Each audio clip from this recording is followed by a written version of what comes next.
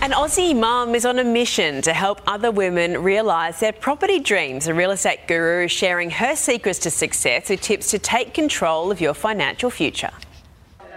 5 years ago, Anissa Cavallo was broke. She lost everything during her divorce, but has clawed her way back. I have rebuilt to beyond where I was before, so I have 15 properties, I have other investments. The mother of two turning her success into a business, teaching single women to save and buy property. To be able to afford the things that you really want in life.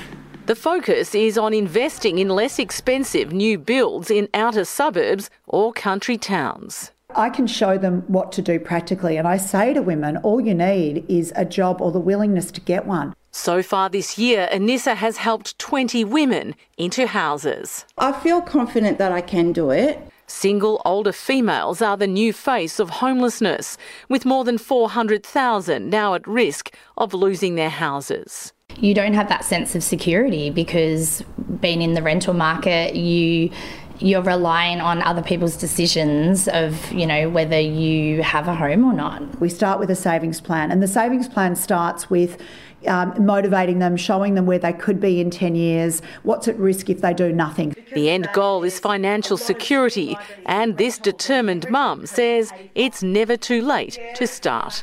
Jackie Quist, 7 News.